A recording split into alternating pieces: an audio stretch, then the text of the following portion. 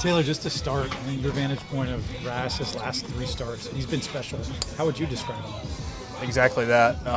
Special's pretty much the only word I feel like I could describe him as. I mean, nearly perfect, I guess, is another way to describe it. I mean, it's been fun to watch, fun to play behind. I mean, everything he's throwing just looks, very sharp, very executed. So, and I mean, defense has been pretty easy when he's been out there. Yeah, it certainly has. For you specifically, a couple of extra base hits your last few games. Do you feel like you're starting to get into a groove offensively? Yeah, I definitely feel like I'm a lot more comfortable now. I'm starting to feel very, I guess, very relatable to the adjustments I'm making to kind of how they used to be, I feel like.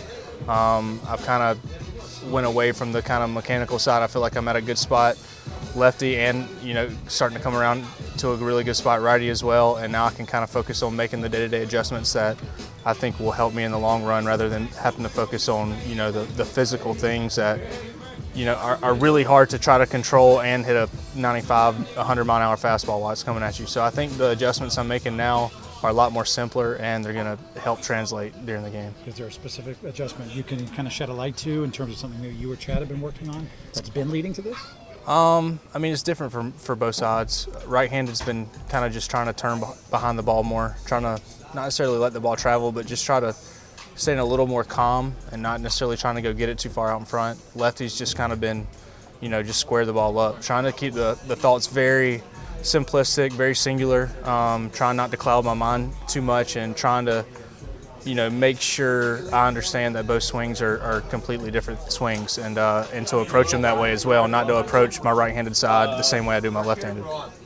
Taylor, it seems like the swings are a little bit more compact now too, especially from the left side. Has that been part of the focus too, of maybe shorter, quicker swings?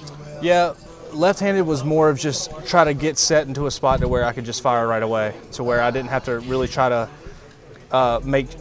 try to get to a certain spot while also trying to hit the ball. Just trying to go ahead and get there, and then just, like you said, being short and compact and just rotating right away.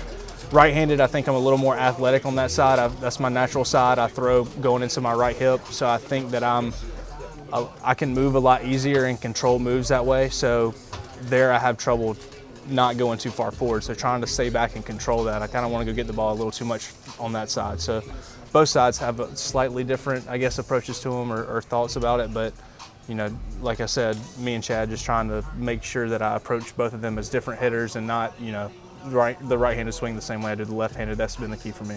How hard is it to keep that separated? Very hard, especially when you haven't your whole life. I mean, I've heard all the time, switch hitters pretty much do the same thing they do from the left-handed side to the right-handed, and that's good. I think it's good to make note of the adjustments you make on one side, and maybe later on down the road, maybe you could, dig in the toolbox and use that for the other side. But as far as trying to, perfect one side to be the exact same as the other, I think that's kind of where I can get myself in trouble.